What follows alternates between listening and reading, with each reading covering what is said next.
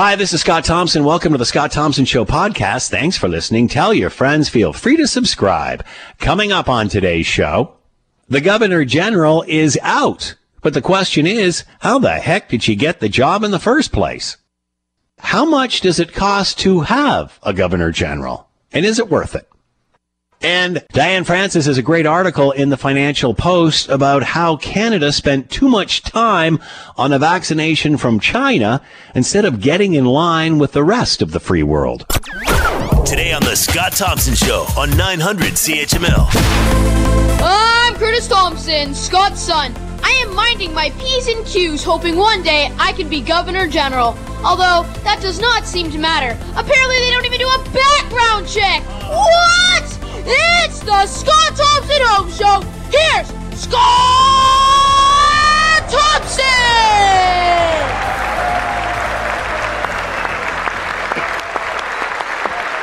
A little political. A little political for the young man. Is it? Judges, we accept that. Good afternoon. It is 900 CHML. I'm Scott Thompson. Will Erskine back at the station, keeping the Scott Thompson Home Show on the air as we complete week number 45. Feel free to jump into the conversation. We would love to hear from you. Lots of ways to do that. Facebook and Twitter, you'll find the podcast edition of the commentary waiting for you there.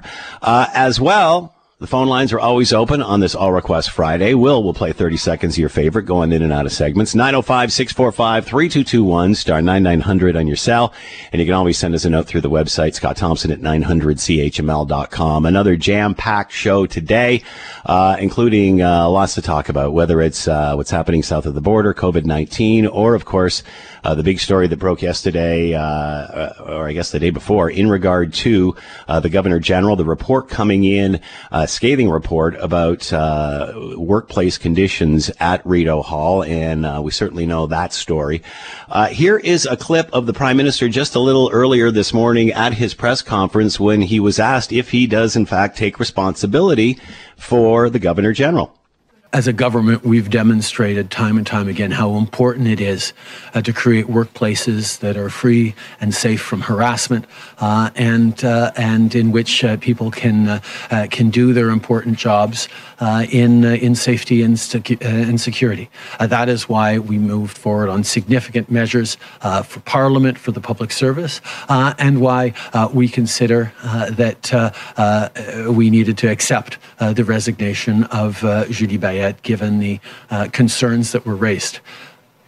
Obviously, the work that has been done by people working at Rideau Hall over the past years has always been exceptional. They fulfill important duties for Canadians, and as we saw, were sometimes in very difficult situations. We want to thank them for their work and reassure them that we will continue to stand up for workplaces that are safe and secure everywhere in the government, but indeed across the country. So he really did not take responsibility for it, although it's his decision, and there you have it. There is the answer. Let's bring in Robert Fife, Ottawa Bureau Chief for the Globe and Mail. He's the person that broke this story. Robert, thanks for the time. Hope you're doing well. I'm fine. Why did the Prime Minister hire or appoint Julie Payette as Governor General? Obviously, we know the background. Why would he have made this decision? Well, I mean, on paper, she looks great. She was an astronaut, scientist, a engineer, a pianist, a very good public speaker. There are a lot of reasons why they wanted to go with her. John Cretchen called them up and said she'd be a great Governor General. Why don't you appoint her? The problem is they didn't do any proper background check. The Prime Minister said today, oh, yeah, they did a rigorous check, which is completely not true. If they had did a rigorous check, in fact, they could have just Googled it, they would have realized that she left two positions, one with the Montreal Science Centre, which is run by Ports Canada, and one with the Canadian Olympics Committee. She left those organizations because of the way that she mistreated people. And if they had did that proper check, they would clearly, that would have been a huge red flag flapping away, and they wouldn't have appointed her. But they thought that she was a brilliant choice, and they didn't do the proper security checks that they should normally do. As you mentioned, obviously didn't follow the protocol and the process, the due process here. But that being said, the buzz around Ottawa was this was no surprise to anybody. How could they have not known in the Prime Minister's office what was going on behind the scenes? Well, in fairness to a lot of people in Ottawa, when she was first appointed, it seemed like a brilliant appointment, but it didn't take long for people to start checking in the background to realize, hey, wait a minute here. By July, people, before she took up her vice-regal appointment in October, it was pretty clear that there were problems. She had faced an assault charge in the United States, which was dropped. She had accidentally killed somebody in an accident. But the real problems were these way she treated people below her. And I don't have an explanation for that, and the Prime Minister is not telling the truth when he says to Canadians it was a rigorous vetting process. Where does this leave the Prime Minister? Does the average Canadian care about this? Well, I don't think that the average Canadian cares that much, but it's not the number one thing on people's conversation, but it's a very important constitutional role, particularly in minority governments, and it also has an important ceremonial role, and I think people do like seeing the Governor General out doing the many things the Governor General does in a ceremonial capacity as the head of the armed forces, to the patronage position she holds in terms of Boy Scouts Canada, National Geographic, and all of these great not charitable organizations. So yeah, I think it's an important thing. Yeah, one would hope that he would reestablish the committee that Stephen Harper set up of a panel of experts who would go out and try to find a high-profile Canadian who would fit both the ceremonial and constitutional requirements of the Governor General. When he came in, he disbanded that, and he had his own choice, and it blew up in his face. But the sad part, just let me say this is the sad part, is the people at Rideau Hall who are on sick leave, who had to take early retirement, who had their jobs and life ruined because Julie Payette and her second-in-command, her friend who she brought in from Montreal to be the number 2, bullied, harassed, and treated people terribly. And to me, that is the worst thing you can possibly do. When you're in a position of authority and you treat people below you like they're dirt, which is what she did, I don't have much sympathy for her. And that is the apology that the Prime Minister must make, and he must make sure that whoever is appointed is a person of high quality and standards. Are you surprised the Prime Minister doesn't own this more? I mean, does this not talk about his credibility and his lack of judgment? We're not finished with it. He owns this. Reporters are going after him hard. I'm going to continue to write about it. He owns this. He's the guy who's at fault for this. He knew about it. They tried to ignore it. And finally, when they got this report, which was so bad, and it will eventually be released, we're told, with names redacted, we'll see just how bad it is. Yes, he owns it. And he's trying to wiggle out by saying it was a vigorous process, vetting process. There wasn't. We're watching, not to change gears here, but obviously that's what I'm doing here, Robert. Obviously we're listening today and the Prime Minister talk about vaccinations, him talking about calling the Pfizer CFO rather, and trying to speed up the chain of command. And again, just keeps going to the point that we will have these by March. The point that I'm making here, he seems to be running around the edges, but not really stepping forward and taking responsibility for any of this. Look, we're going to have lots of vaccines in September. Yeah. 400 million. But people want them now. And that's the failure. Unlike the Israelis, unlike the British, and like the Americans, they went to these companies early and they said, we'll pay more, but we want this stuff early. We didn't do that, and now we're not at the back of the line, but in the middle of the line, waiting to get vaccines. And it's a failure of leadership in this, particularly because the sooner we get vaccines and the people's arms jabbed with this, the sooner we can get our economy back to work. There are so many Canadians, particularly in the hospitality industry, who do not have jobs now because the businesses are closed, and that needs to be addressed urgently. And one gets the sense from him that they dropped the ball on this, and now it's going to be quite a few months before, we get more people, millions of Canadians vaccinated. Is there anything more, Robert, on what happened with the CanSino deal in China? There's reports coming out that this was all supposed to be a go, and then all of a sudden at the last minute, China pulled back and said you can't have these, and then started using the Huawei CFO? Why would anybody trust China? Yeah. I mean, they steal our technology. They hold Canadians hostages. They've punished put in embargo on Canadian agricultural goods to punish Canada because of the arrest of Meng Wanzhou on the U.S. Extradition request. Why would we even think this would be a good idea to go with a vaccine from China, which, by the way, there are a lot of questions about Chinese medicine to begin with. Do we really want to put our faith in that? I don't think so. I think we want to put our faith in vaccines that are produced in Western countries that are democracies and have proper healthcare systems and checks and control. So, yes, they, I think, foolishly jumped in bed with China on that vaccine, and it blew up in their face. Is there any truth to the report that you know of that the deal was you release the Huawei CFO, we'll release this vaccination to you? No, I don't know that. I don't know that. Right. And I wouldn't speculate on that.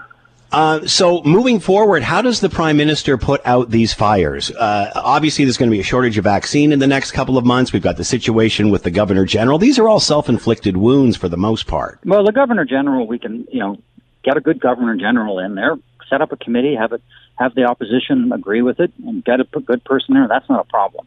The vaccine is a problem, and he got on the phone to Pfizer president, the global president, finally yesterday. But whereas Bibi Netanyahu of Israel had spoken to the person 17 times. This is not a joke here. You got to be proactive. So I don't know what the situation is. It evolves every day in terms of the vaccine.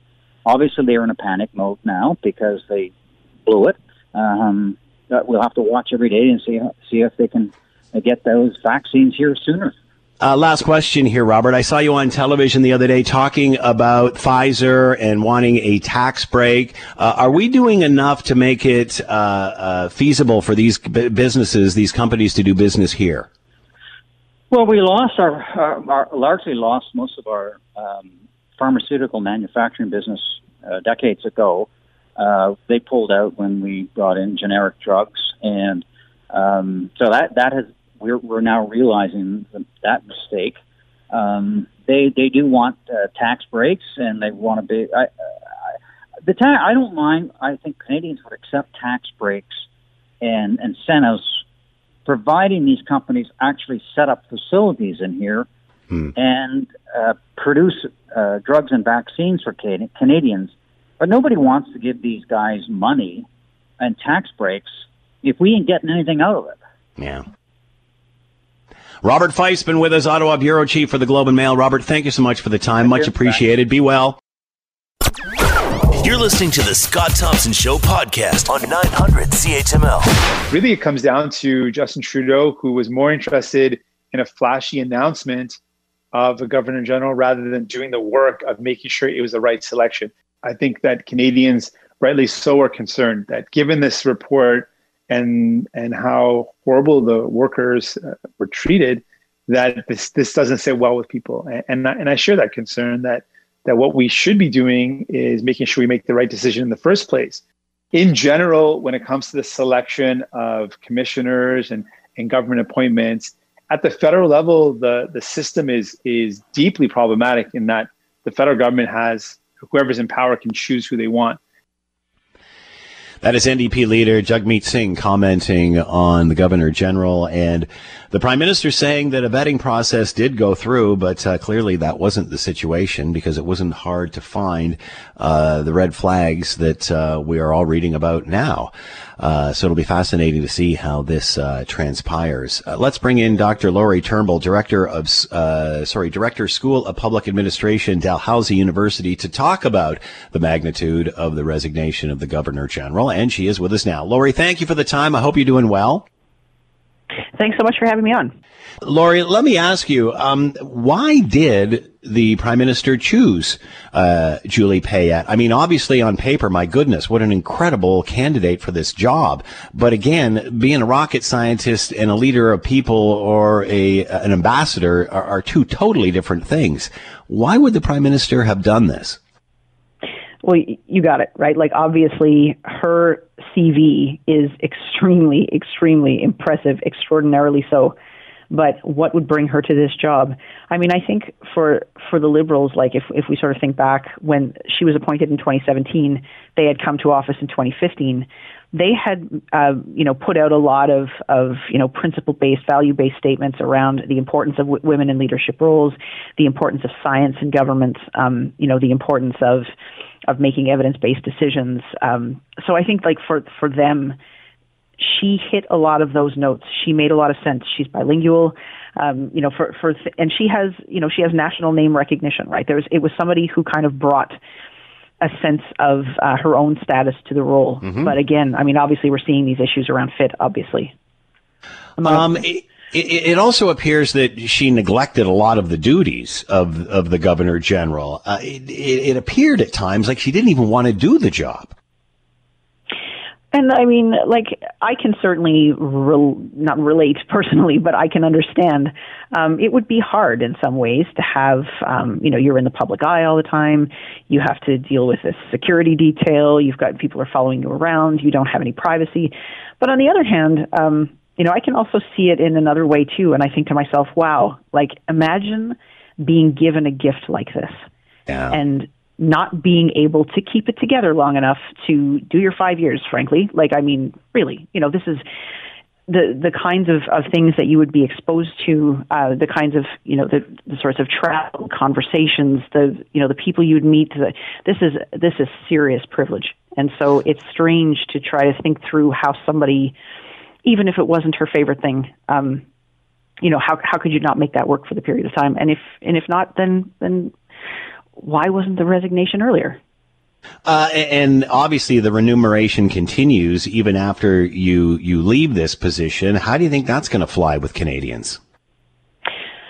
I think that's actually really, in many ways, hard to get one's head around or hard to swallow. And I think especially in the context of the pandemic, where people are really, people who have made all the right decisions, right? Who have saved, who have ran businesses, who have done everything to make a future for themselves and their family. People are losing what they've got. People are losing everything. And so to kind of then see this sort of thing is really hard for people. It's just, it resonates. And that's why I think it's not just about the Constitution, right? Which is really important. It's not just about democracy. It's also about just how completely counter this is to the experience of Canadians and what we're going through right now. It's interesting how the world can change almost on a dime, and how what was fashionable at one point is now incredibly out of fashion. What does this say about the Prime Minister's credibility or his lack of judgment? This is a self-inflicted wound. The red flags were there. Yeah, and I think that this, something like this, at this point, like, he is not personally responsible for anything, the behavior of another adult, right? Obviously. We don't have the clear contents of the report in front of us, but we know what the general subject matter is. And the Prime Minister is not the person to whom the allegations are directed, but he appointed her. And as you say, this is a question of judgment. And the truth is, the Prime Minister is extremely powerful and makes lots of decisions, and all of his decisions affect us. And so it's even just kind of taking a step back from this particular case, he is in a situation where he has to defend his decisions and his approach to decisions, and he has to tell people how he's going to avoid doing this again. We just watched him in a news scrum, and he was asked the direct question if he takes any responsibility for this, obviously because this is his decision. Mm-hmm. And he seemed to dodge that question and seemed to say that there was protocol put in place and that protocol was followed. Does he need to just step out in front of this and say, "Whoops, I goofed"? Yeah, I mean, I have been caught in this mistake before, where sometimes the Prime Minister, there's something going on, the Prime Minister doesn't apologize, and I've, said, okay, well, I guess he's not going to, and then he does. So it's possible that he could change his tune on that, and this is just sort of early days. I see that this is a tough situation for him. This is not what he wants to happen, and Parliament is going to resume on Monday, and he's going to be peppered with questions on, how this all happened, and you bet the opposition is going to be putting this at his doorstep. But that's the job of the Prime Minister. You can't avoid accountability. This is, the system is, in some ways, some would argue that it's a flaw of the system that we concentrate so much power in one person. But you know what? We know who to talk to when things go wrong. Are you concerned that now people will start to question whether we even need this position? I think people are questioning that. I think people have been questioning that anyway. And, my reaction to that is that I completely understand that sentiment. The trouble is, and I think we could find ways to handle with the ceremonial side, right? Like for a cabinet shuffle, just like the one that happened last week. Do we need the Governor General there? We could probably manage that with the Prime Minister and the Clerk of the Privy Council to get the paper signed and everything's good. The trouble is, when you start digging into the rest of the Constitution, the Governor General, as the Queen's representative, but as the Governor General of Canada, is a key institution in that Constitution. And so, I don't mean to rhyme. If we decide, no, go ahead. If we decide that we're going to remove that position, like on paper, in the Constitution, she's the person who appoints senators. She's the person who appoints cabinet ministers. She's the person who appoints judges. It's really the Prime Minister, but in the institution, it's her that does it. And so, if we remove that role, then what do? We've got to assign that to somebody else. So, for example, okay, do we just acknowledge that the Prime Minister appoints senators? All right. But then if we do that, it's like, well, why would we have that? Why would we have a whole institution of legislators that the Prime Minister appoints on a whim? Why don't we change the Senate? And so then you start going down the list, right? Yeah. And we'll rip the whole thing apart. So all that way of saying, if we change the role, it's not something we can extrapolate and the rest of the system stays intact. We'd have to just rip the thing down and build it back up. Will this resonate with Canadians? And in addition to that question, and this will be the last one, will politics change post COVID-19? Are Canadians' values, attitudes, priorities changing post COVID-19? Do we want flash? Do we want results? Is it a different world post pandemic? Oh, I think so. And I think we probably don't even have all we need right now to be able to predict how all those changes are going to happen. But I think, even the presence of government in our lives have changed what we need government for, what we need government to do, the kinds of priorities that we're going to have going forward. I think, there's been a lot of emphasis on inclusive growth, inclusive strategies for building back. And I think, it's in that context, the things that we're going to be focusing on are really things that are in the public interest. And we need public institutions to be on board with those things and not distractions from those things. What about the ability for government to be nimble? It seems like, private industry, we've seen everybody react to this and almost, the keywords, pivot, nimble, all those things. And yet government, whether it's education, whether it's vaccines, whatever, it's like turning the Titanic. Is there any way that we'll learn something out of this?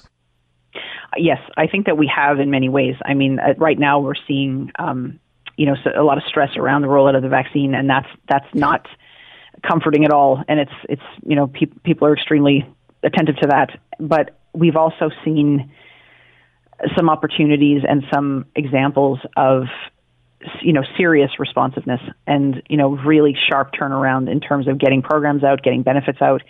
And so I think from that perspective, and in a lot of ways, kind of truncating procedures so that things can go faster.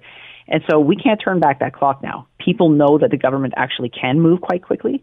And so I think there's going to be a lot more pressure to see, okay, if we can get things done quickly during a crisis, then what can we do in ordinary time? Boy, that's a valid point. Dr. Laurie Turnbull has been with us, Director, School of Public Administration at Dalhousie University. Laurie, thank you so much for the time and insight. Much appreciated. Thank you so much for having me on. Hello, Prime Minister. Amanda Connolly with Global News. Former governors general traditionally get an annuity worth roughly double or more what most Canadians earn in a year, plus an expense account of roughly $100,000 per year. My question has a couple of parts. Will Madame Payette get a full annuity and expense account despite resigning early?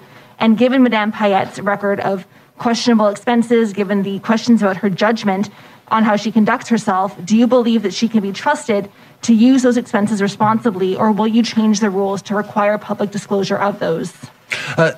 This country has very clear rules and regulations and processes and procedures in place to follow on in these cases of reporting expenses or indeed on annuities for Governor Generals. Those processes will be followed, but obviously we're always open to having discussions on changes that need to be made moving forward. But will you make them more stringent? We will always be open to improving processes in place around this government. All right, let's bring in Jasmine Moulton, Canadian Taxpayers Federation. And again, the Canadian Taxpayers Federation, obviously, very, very critical of this position and the amount of money that it does cost taxpayers. Jasmine, thanks for your time. I hope you're doing well. My pleasure. Thanks for having me. What does it cost us to have a Governor General?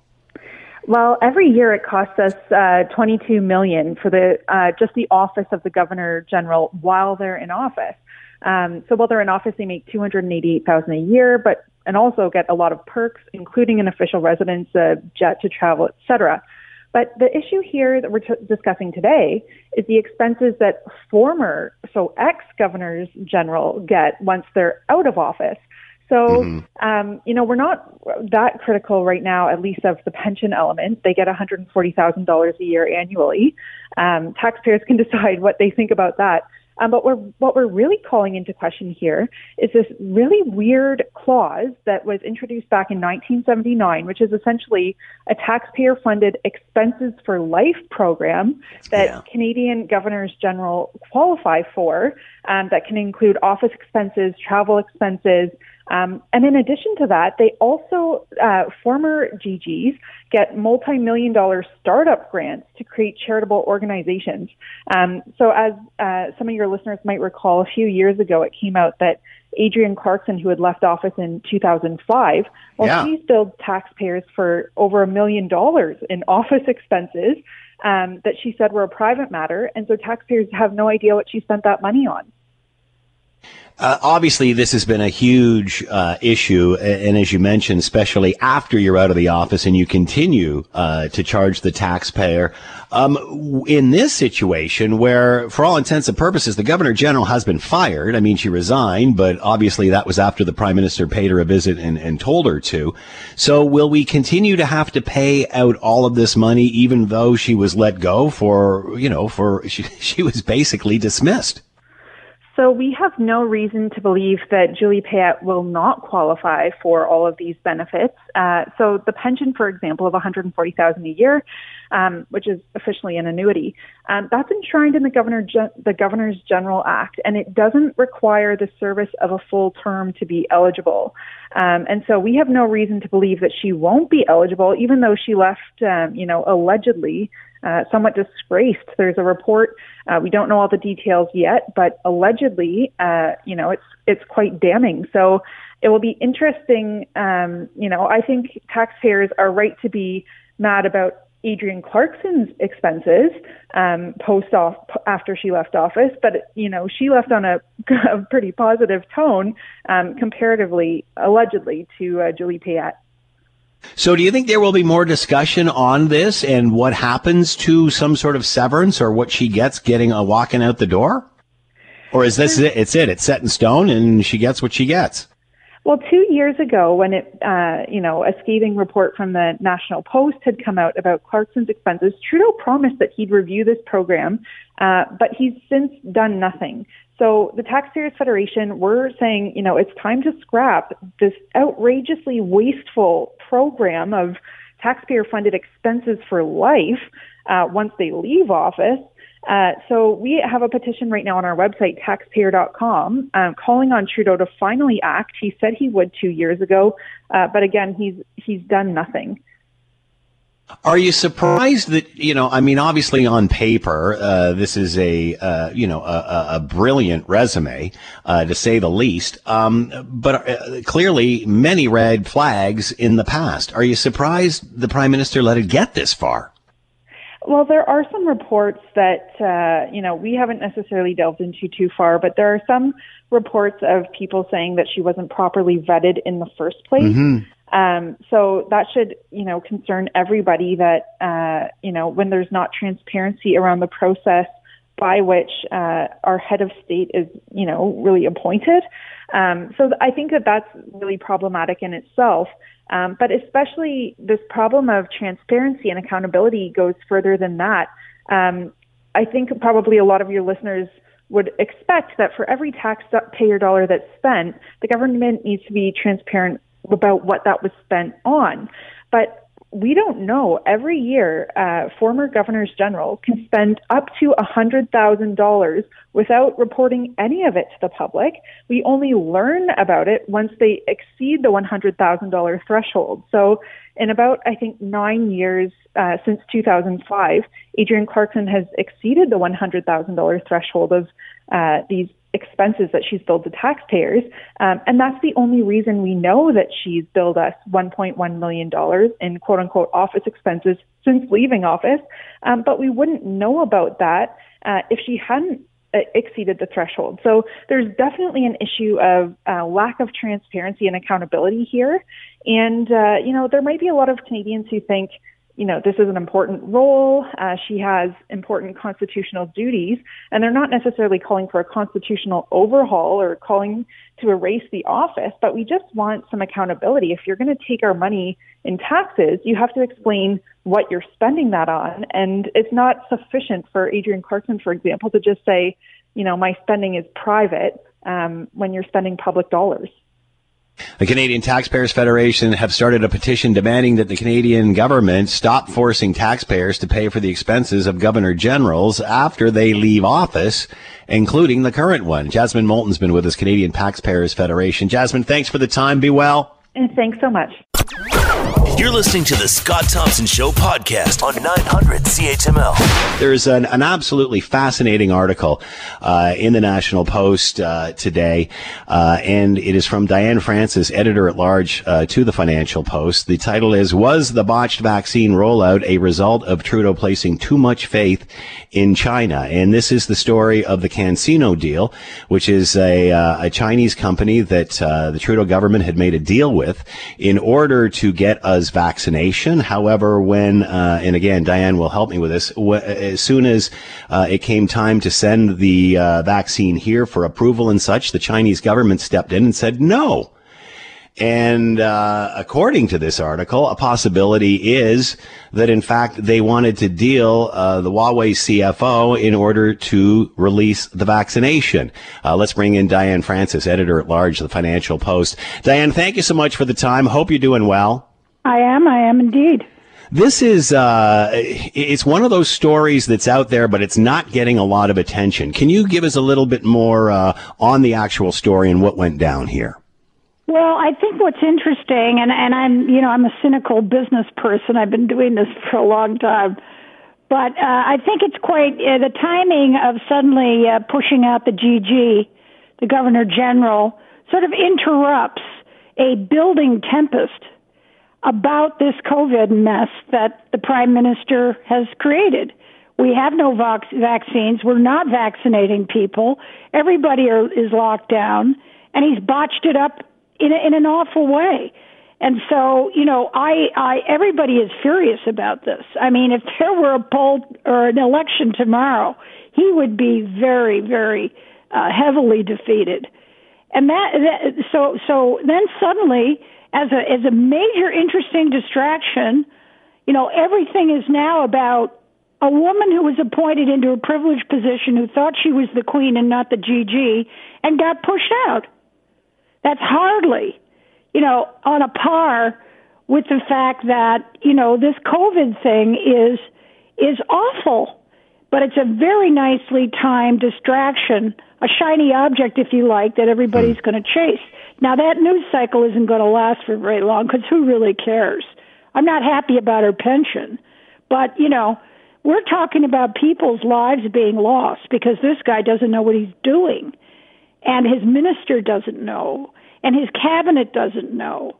So the story that was given to me from a very high-level person in the international global pharmaceutical world was that, and I can't verify it, but this is what I was told, and this person doesn't gossip, you know, in a sort of a loose way, was that the deal was made with China, pushed by all the people that push him to do things for China against the wishes of Canadian people, like Chrétien and all the power corporation guys and the banks and the insurance companies who don't want us to get the Chinese upset.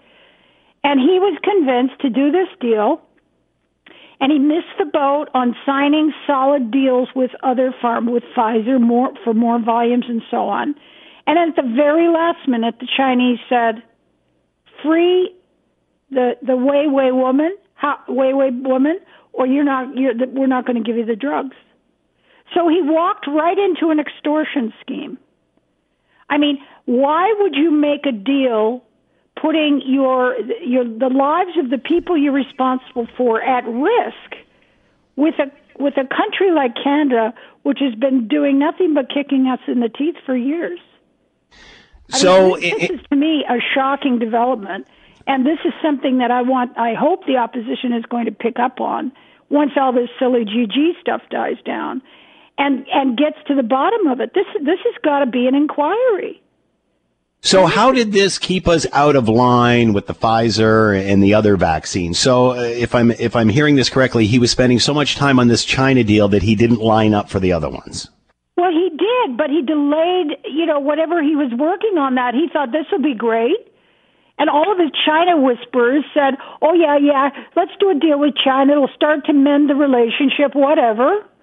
And he counted on it completely. I mean, you shouldn't have even talked to these people. They're holding 2 businessmen in jail, for goodness sakes, for no reason.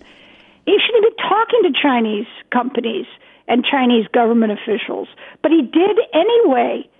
And it's just, to me, it's just the height of naivete, or it could be something worse. I really would like to know if there's Canadian investors in that company who he was making this deal with. Anyway, the company was probably overruled or controlled by the Chinese government, who said, give us Wang back or no deal. And at that point now, everybody else has been snapping up everything that Pfizer can produce.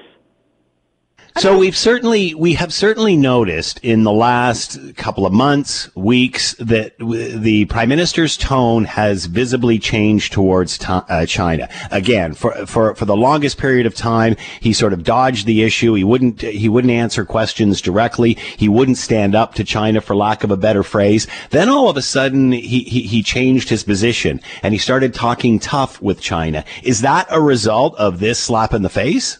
Well, I think he's talking tough with China because myself and others have been on his case about how he's so poorly handled the whole thing.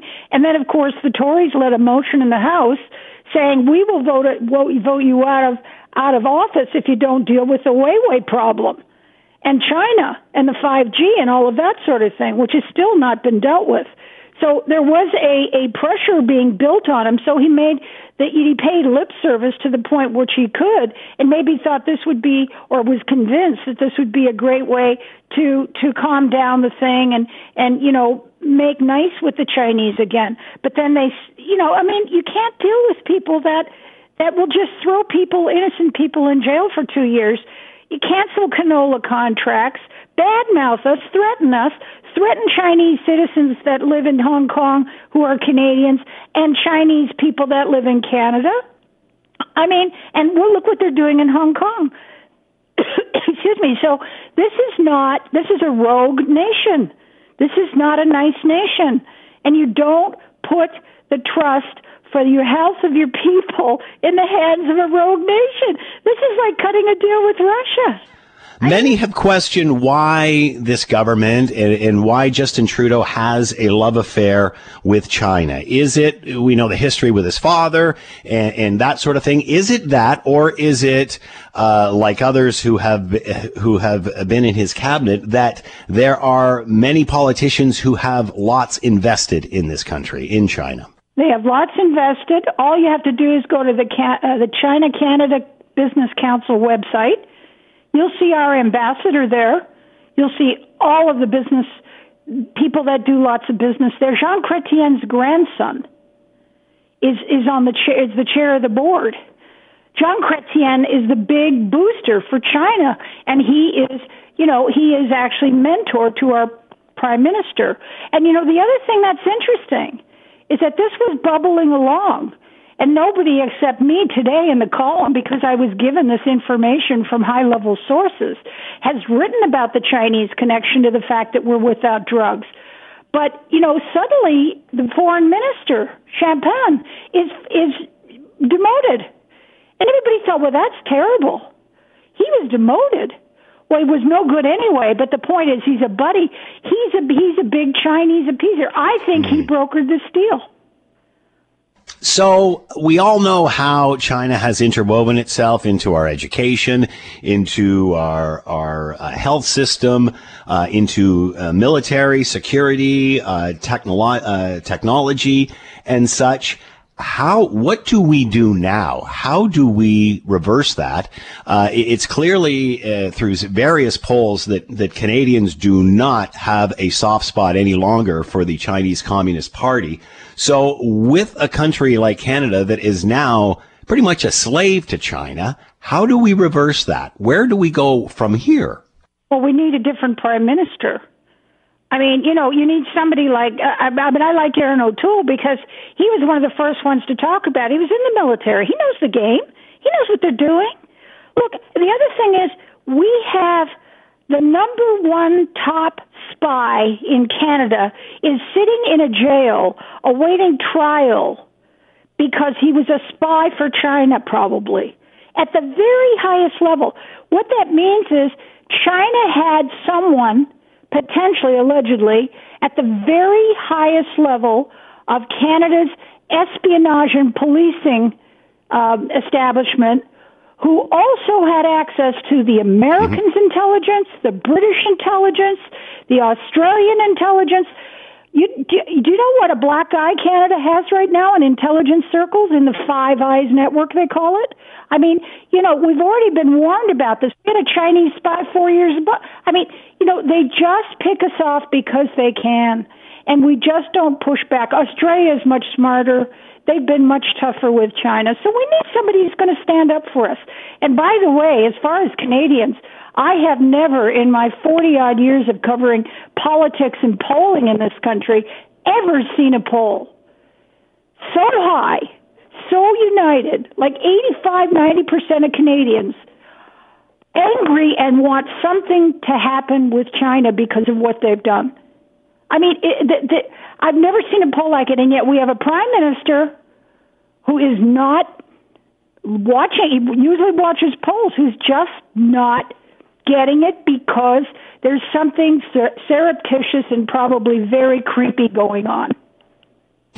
Diane Francis is with us, editor-at-large with the Financial Post. You can read the article, Was the Botched Vaccine Rollout a Result of Trudeau Placing Too Much Faith in China? Diane, thank you so much for the time and insight. Do you think this is going much farther than your article? Well, I think other people are going to pick up on it. And once people stop chasing this silly GG story and start to get to things that really count and matter, I mean, we are becoming an outlier among our allies because we're such wimps. We're allowing the Chinese to get listening posts and set up operations as a backdoor entry to the United States. That's not going to wash with Mr. Biden. And so I think that there's going to be some interesting mention of the Chinese problem in Canada in that phone call, and he's got to smarten up. I mean, I really don't like Trudeau. I think he's a terrible leader, and there's nobody in the Liberal Party that is better. And so I think we need an election.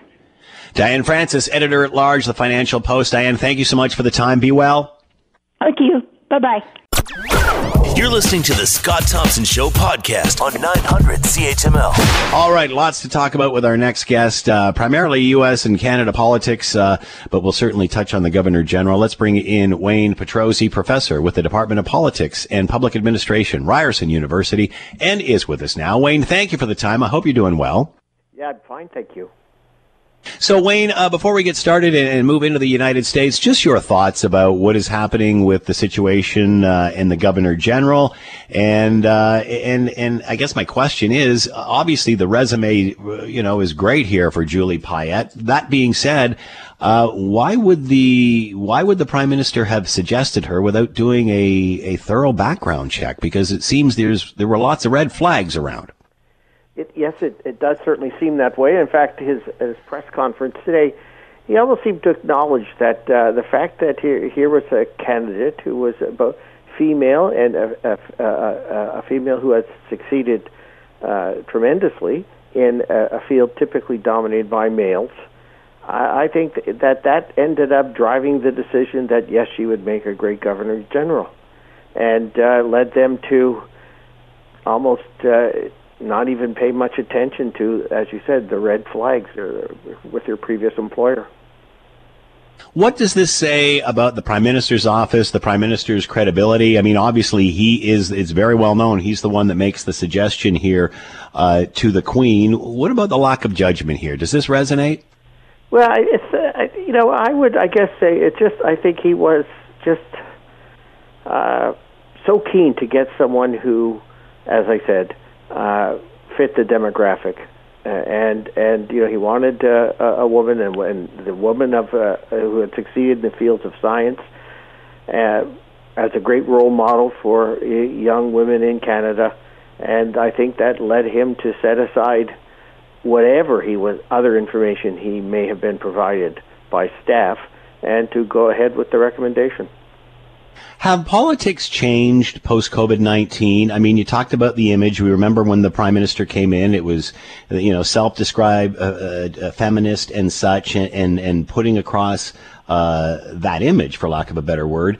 Have politics changed now? It's less about image, and people want action. People want substance. Well, yeah. I wish that was what you just finished with was true.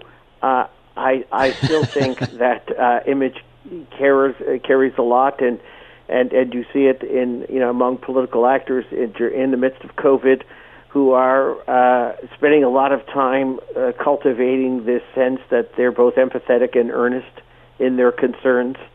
We have a premier in this province who seems to spend that's all he seems to do, is to carry on like the fellow next door who, I feel for you, and I think Canadians do want action. After a while, this does begin to wear thin, but I don't think politicians have abandoned that approach. Oh, let's talk about the Prime Minister and President Joe Biden. Obviously, we've heard a lot about the phone call that was happening today. I'm not sure if it's happened or not. What do you think they will talk about? And most importantly, where does the Keystone Pipeline fit in this conversation? Well, I think, first of all, the phone call, and I think in a sense represents almost a return to a tradition. Canada traditionally has been the first, in many cases, the first call that a incoming president makes, as a consequence of our intimate relationship with the Americans for so long. So I think in that sense, it's a return to normalcy, to tradition, and that's well and good. As for it's not much beyond that. The Canadian-American agenda is very large, it's very complex, and historically, it has always been one where sometimes we agree and sometimes we don't, but at the end of the day, we remain two countries sharing the longest undefended border in the world, so to speak. And so, yeah, your Keystone is not going to get approved. I think the behavior of the Alberta government is astounding in this regard. If you think about it, Democrats have been signaling for the better part of a decade that they do not want that pipeline built. And nonetheless, the Alberta Premier 3 months ago, so about 6 weeks before the American election, put $1.5 billion bet on Trump winning. It's astounding, actually. And so the kind of indignation now being manifest in Alberta seems a bit odd. Biden entered the race and said he would stop that pipeline.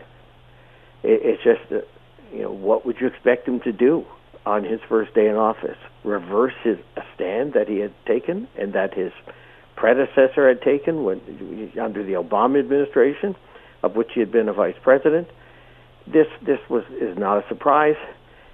Anyone who watched even casually saw this happening, and Canada's going to move on. We have lots of other issues in our file with our American friends, and those will take center attention. So at this point, despite what he says, there's not much the Prime Minister can do here. Is this a blessing in disguise for the Prime Minister? The decision's been made for him.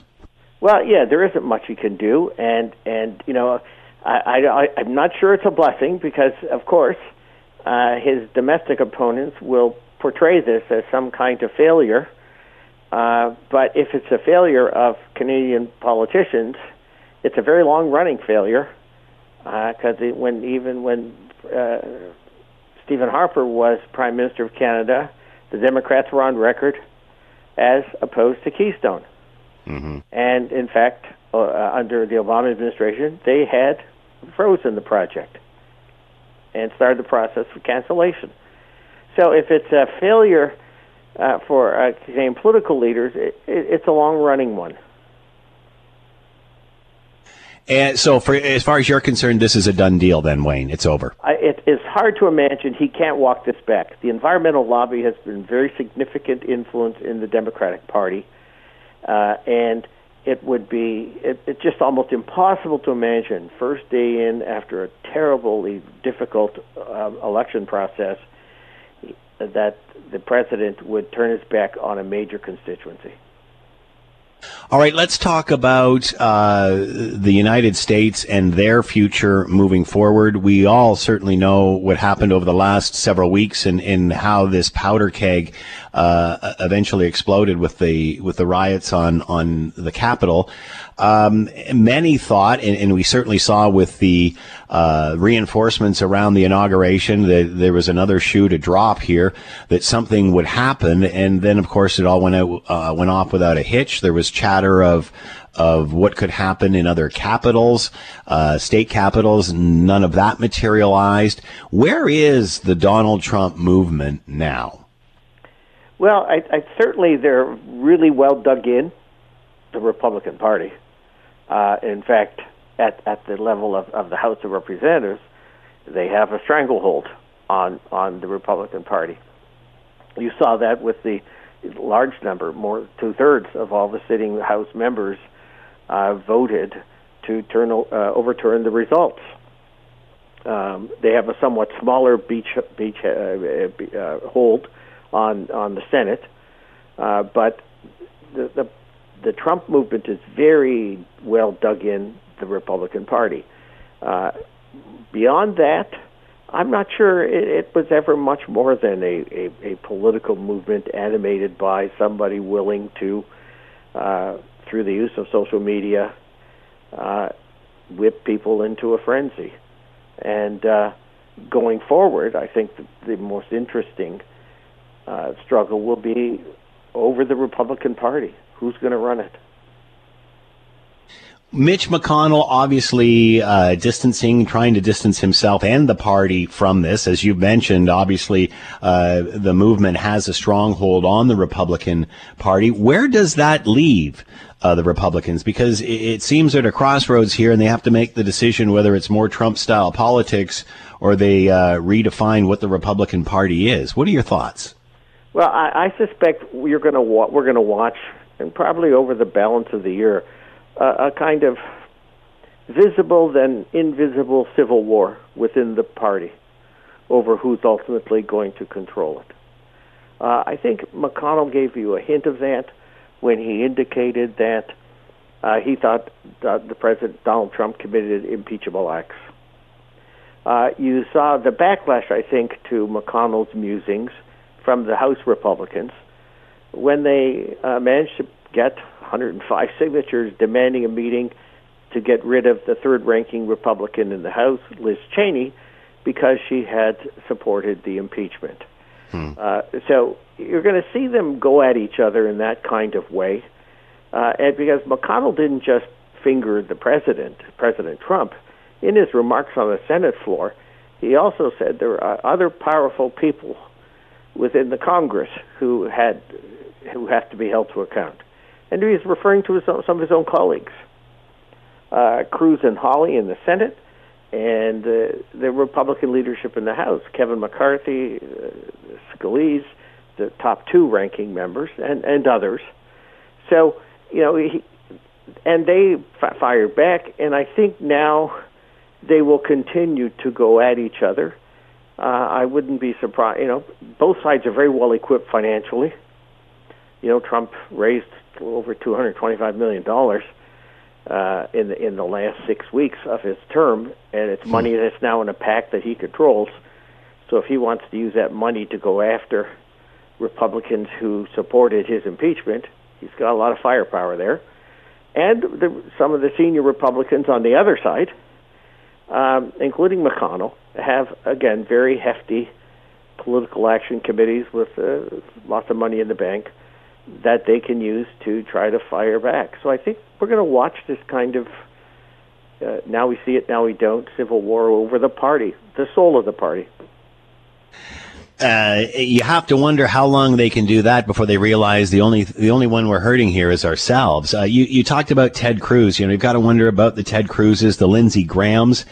For them, is the option you either defend Donald Trump or you fail? Well, it seems to be. Ironically, both Graham and Graham stands out as someone who, only in the last day or so, almost has reversed what he had said, the week before, when he said it was clear that Trump had engaged in acts that were beyond the pale. And last night, apparently, he changed his mind and said, no, he hadn't. And it's the same with Kevin McCarthy, the House leader for the Republicans, who on the floor of the House a week ago said that Trump was responsible. Last night on Fox, he said, nah, he wasn't. So I think these folks have different visions of what the Republican Party is. And I don't think the party can be a home to both visions. We all know how strong this base is for Donald Trump. We've talked about it over the years many times. That being said, after what happened on Capitol Hill, is there any part of that base or any part of the Republicans that are saying, wait a sec, this has gotten way out of hand and we have helped fuel that? Is there any in the base that are changing their minds because they've realized it's turned into anarchy? I don't think there's any question or any doubt that, in fact, a not insignificant number of Trump supporters, that in that 74 million voters, January 6th was a bridge too far. And I suspect his so-called core or base is significantly less than that now. Now, that's good news and bad news, I guess.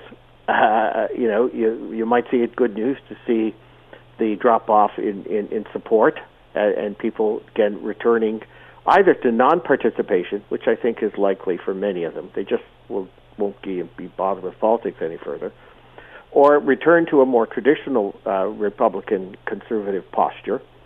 But the bad news is those who remain in the base, in a sense, are even more radicalized. Yeah. They're even more true believers.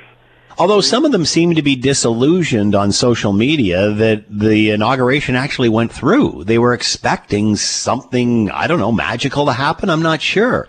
It seems that some of them are a little disillusioned.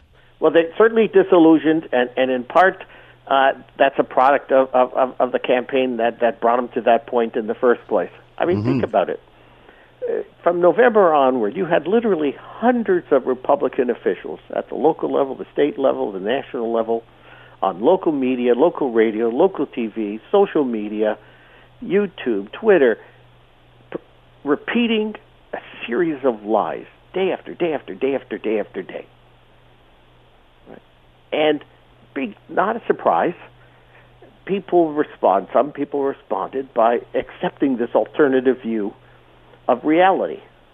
And of course, January 6th came, and it came crashing down.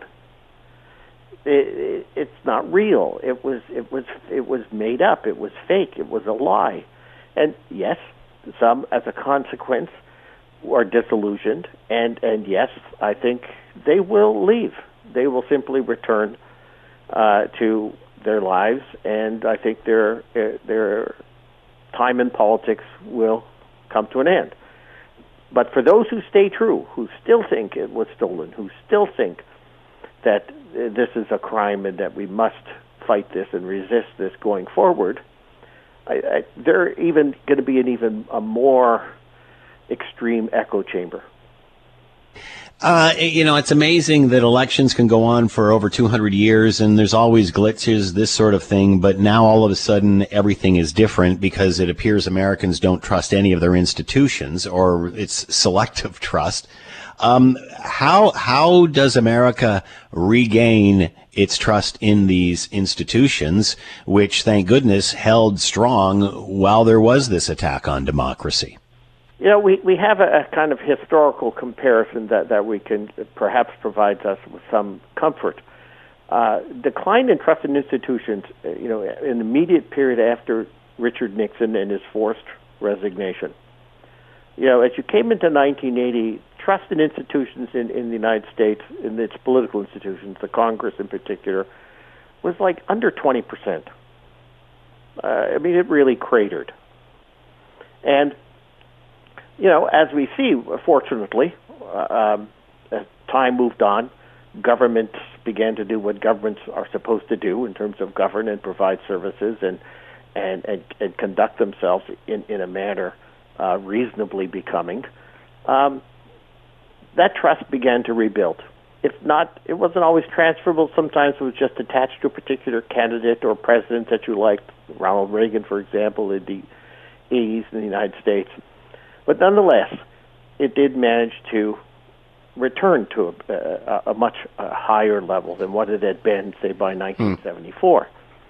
And so there's hope that if we can get a period of reasonable government, where government officials conduct themselves in a manner that's becoming of their offices, and government does act on people's real needs, and the real needs now are pretty obvious, between the economic cratering in the United States, the pandemic, people's needs are pretty obvious. If you take care of those needs, I think you can begin that process of rebuilding trust and confidence. Will America still be as divided 1 year from now? Oh, I think so. They have to come to terms with those crises, but underlaying it, they have to come to terms with the reality of race in America. And that's not an overnight job. Yeah.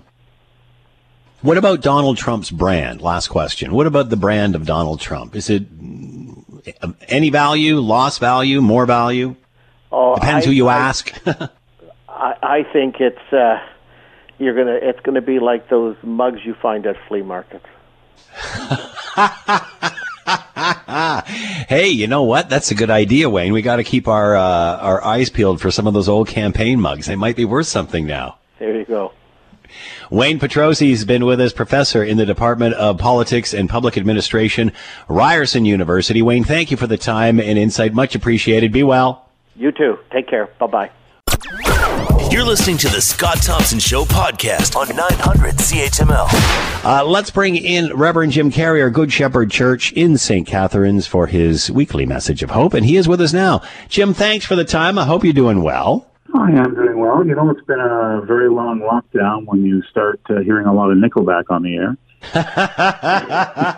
I am still waiting for you to play us in with your clarinet. Is that going to happen, Jimmy? I remember before you were, you changed roles and went to which of course, let's be honest, working for God is a lot better than producing my show. But you even promised way back then that you would bring your clarinet in and play, and you haven't. Okay, well, let me practice something, and then I'll lead you in a couple. So let's do that. It up in like a year. So well, that's okay. Like we're going to know the difference. You know what you could even do? You could have someone else play it, or just tell Will to play something clarinetty. I'm not going to know the difference. I'm not even there. Maybe I'll pre-record it. That's it. So you know what would be very cool? Actually, I do have something pre-recorded. You know what? Can you do like the opening of The Friendly Giant? I could probably learn that. It's fairly simple too. Yeah. If you could bring us in with the intro of The Friendly Giant, that might be neat. All right. No, Jim, I haven't been drinking. Not at all. You'd think I have. All right. So here we are, and more, we're all trying to get through this, and, we sort of knew this time of the year would be the darkest months of this pandemic, waiting for a vaccination, and yet cases still increasing. Now, the good news is that things seem to be plateauing, not only in this province, but across the country as a result of, the lockdowns that are going on. But it's pretty tough for people. Do you find people's heads are in a different place now than they were a few months, even just a couple of months ago? I think so, but only because the fact that I think we're closer to the end of this now than we are the beginning, if you will. And I think that there's a little more optimism out there, that people are a little more relaxed in terms of keeping the restrictions. They're not as frustrated about it. But at the same time, we've been locked up at home. So there is that issue. There's still some stresses that are involved there. But I think that people are beginning to see that light at the end of the tunnel. And despite the news that there seems to be like one hurdle after another in terms of getting the vaccine in Canada, there is some good news. I know in the Niagara region, for example, all of the long-term care facility patients have received the first vaccine shot. So we are making progress, albeit slow. And, to hear something like that is pretty good news to me. And thank you for taking everything that I'm saying that might be negative and trying to spin it around, Jimmy. I really do appreciate that. Because I'm having a bad day today. Well, I want you to recall then, your commentary, on, I think it was Monday, which was very good. And you talked about joy, and you talked about how joy takes some work, but the rewards of that work are astronomical, are immeasurable. And so, if you get down, think about what you said on Monday and cling on to those words about, do you remember what they were? Do you remember that? Don't listen to me. I'm full of crap. Yes, you're right. You're absolutely correct. I mean, they are good words. Reach out, connect. We have the technology, thank God, to do that sort of thing in the middle of a pandemic. Can you imagine 30 years ago when we didn't? Yeah. We didn't have the internet. Right? When we didn't have Zoom, when we couldn't see one another face to face, we would be trying to fly around these VHSs with stuff and shipping them all over the place. Yeah. But so I think that technology is a blessing, and take advantage of that. And as you said, just reach out, continue to reach out, don't stop reaching out, and we'll get through this. And it'll be over before we know it. It seems to me that again, where I'm coming from today. As we're getting through the latter stages of this and the fatigue is hitting in, that sometimes we're turning on each other, especially during, a shutdown. What person's going out? How come I don't get to go out? And that sort of thing. How do we remember to be respectful of others in this situation, considering we're not all the same? Well, one of the ways I look at it is that, I'm not as smart as the people who are making these decisions for us. I don't have all the statistics. I don't know how viruses transfer, and particularly this one. So I understand that about myself.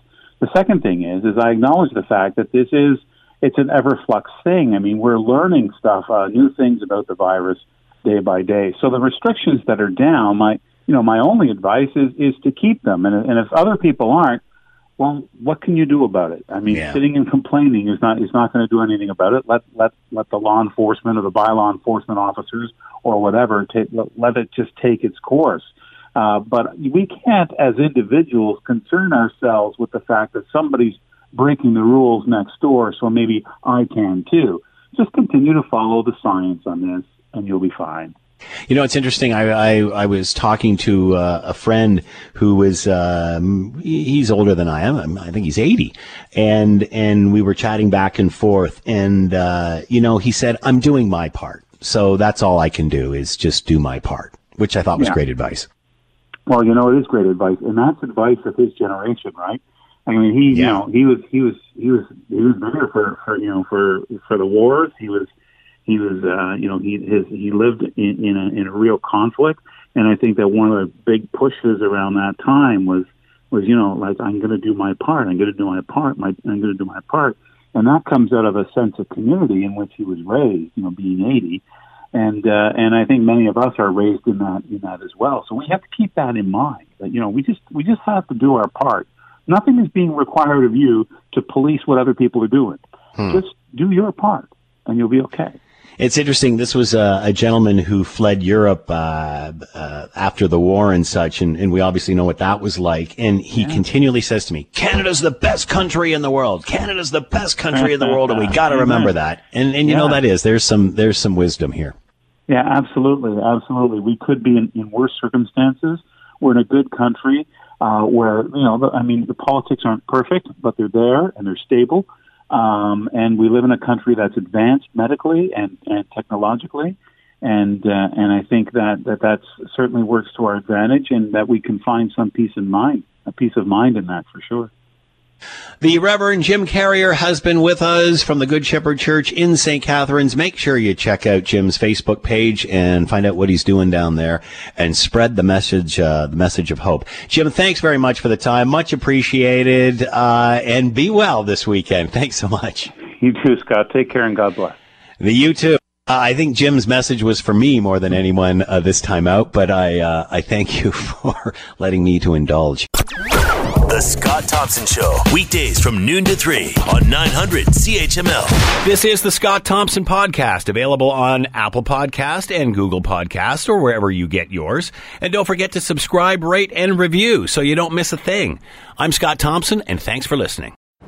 911. 911. What's your emergency? I'm on a cruise ship. There was an explosion. Oh my God, the ship is sinking. I can't get out.